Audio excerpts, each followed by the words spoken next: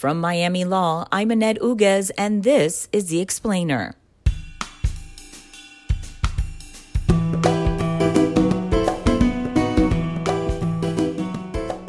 I have heard two calls to action over and over and over. Innovate. You got to innovate. Learn how to collaborate and innovate. And then the other one, diversity, equity, and inclusion.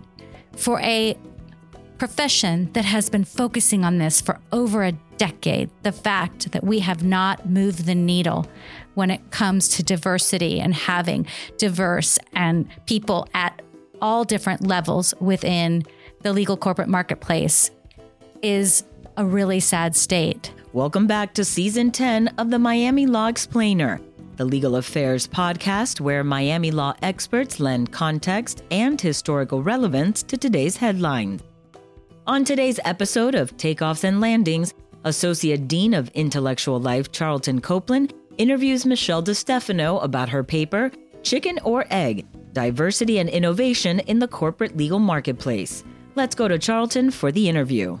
Hi, this is Charlton Copeland, and this episode of Takeoffs and Landings is going to be with my colleague, Michelle DeStefano, and we're going to talk about a really great piece that she's written that is forthcoming, titled Chicken or Egg: Diversity and Innovation in the Corporate Legal Marketplace. Thank you so much, Michelle, for being here, and thank you for this really great article. I want to dive into an argument that feels implicit in the piece that I think is huge.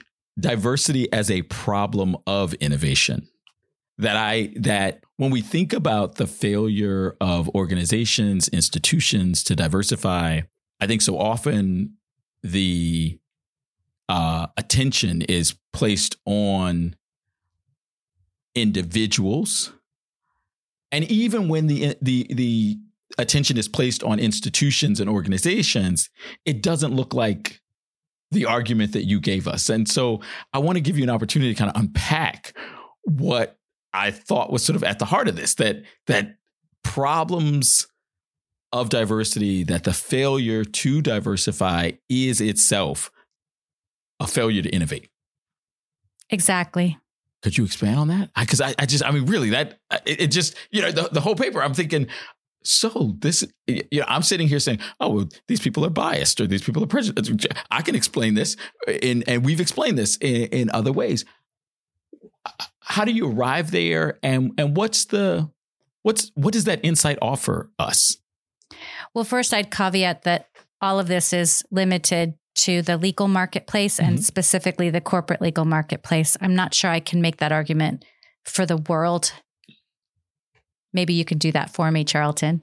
I'd say the problem is that if the people who are in charge of leading diversity, inclusion, and equity efforts don't know how to innovate or how to collaborate with other diverse professionals, and also don't really absorb or believe in the benefits of collaborating with diverse professionals, will never solve the problem of DE&I in the legal marketplace. The two are completely tied together. And like you said, I think most of the time we focus on diversity and we focus on the problem and we focus on the solutions that haven't worked. And I guess my main premise is we haven't gotten to the root cause, which is something that innovators are really good at doing, getting to the root cause of the problem.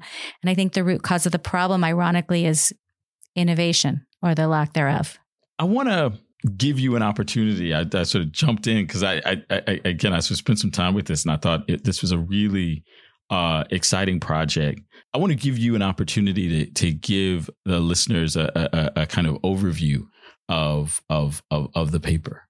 So I have spent the last 13, 14 years interviewing lawyers and business professionals who work in the corporate legal marketplace. That's general counsels, in-house lawyers, law firm partners, lawyers, and then their clients, which if you're a law firm, your clients, the in-house lawyers often in the corporate legal marketplace.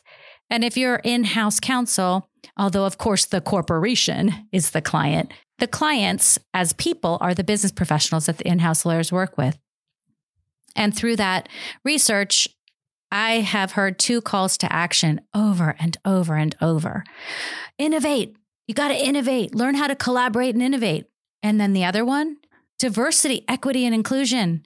For a profession that has been focusing on this for over a decade, the fact that we have not moved the needle when it comes to diversity and having diverse and people at all different levels within the legal corporate marketplace is a really sad state.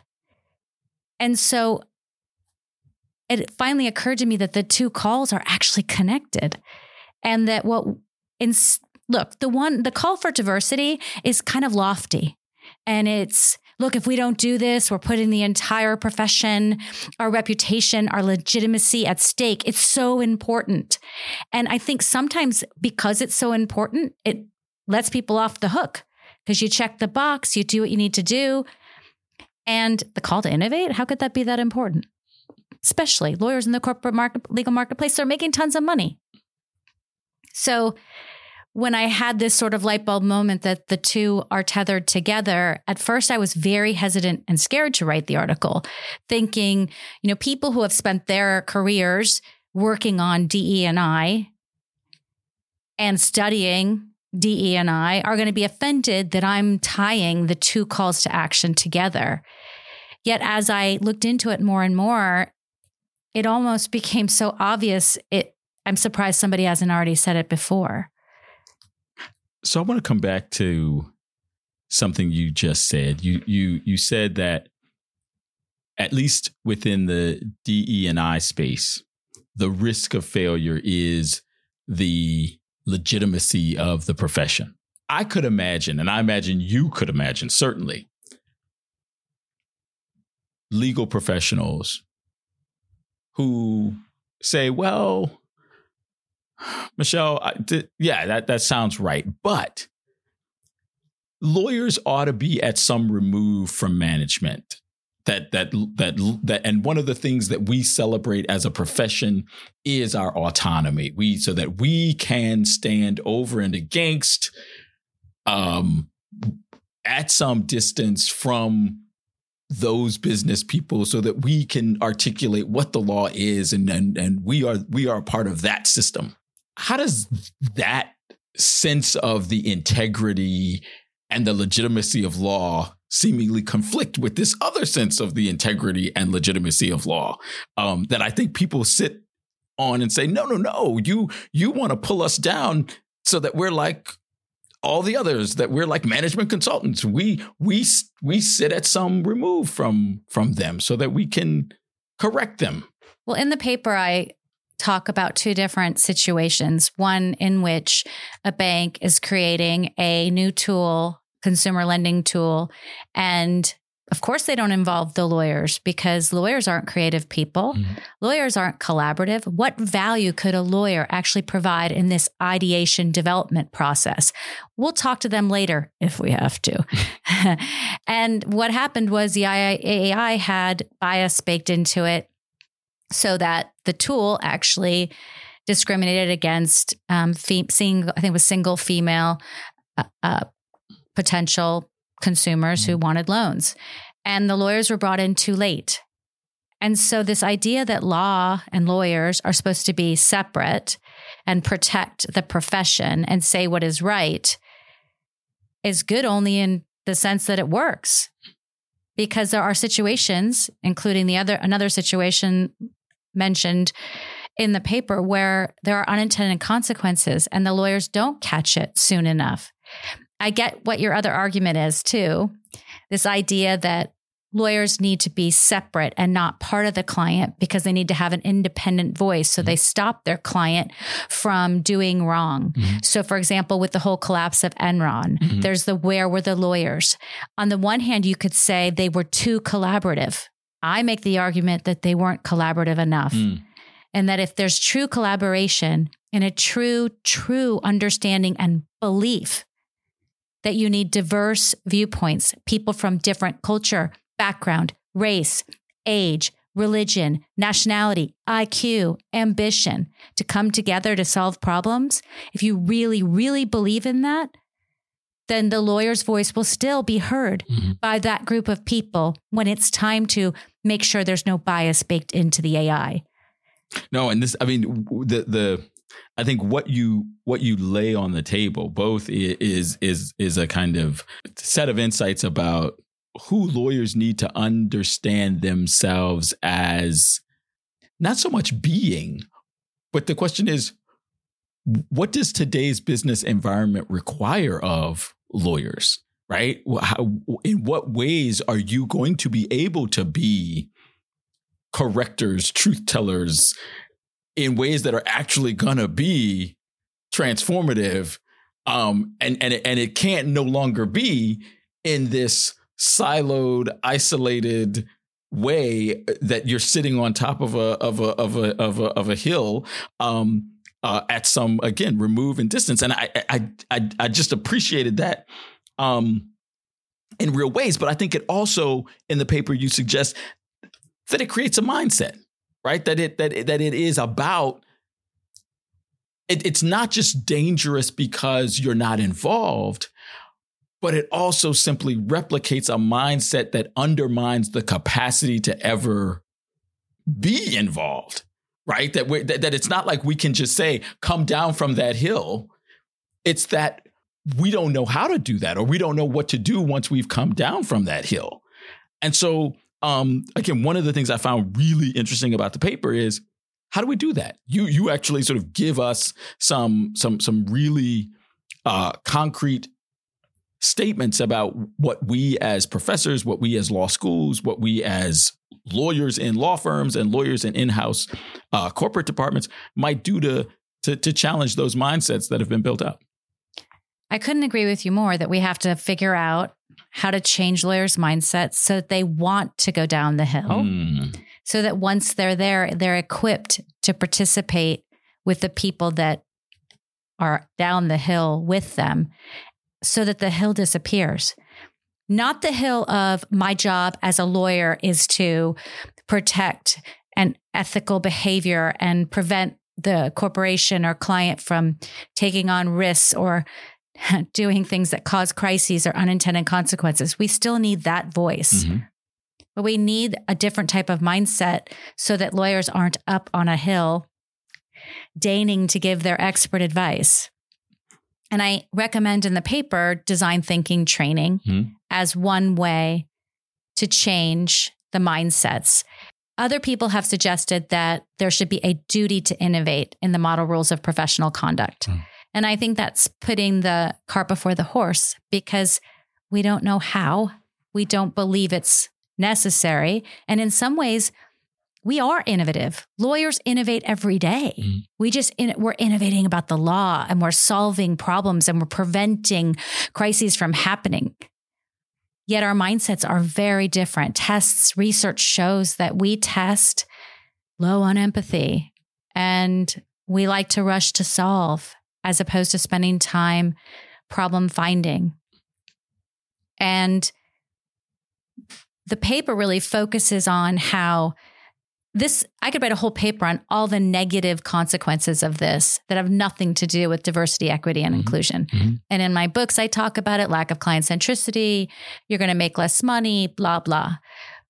But when it comes to DE&I, it starts to really raise an importance, because if you don't have the mindset of an innovator, you're not going to be at the table to help create the solutions.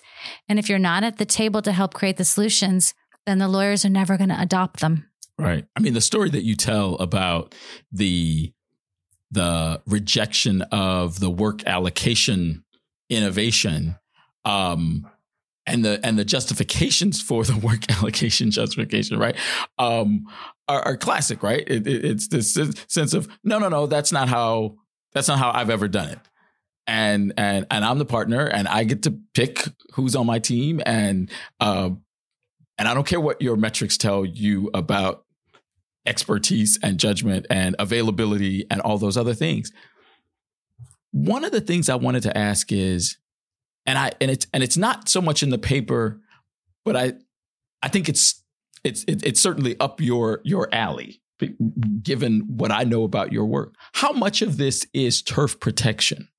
That is to say, how much of this is about a profession saying, this is what we do, and this is how we win the war against accounting and consultants and other trained mind people in this professional space. How much of it is simply turf? So I think turf is part of it.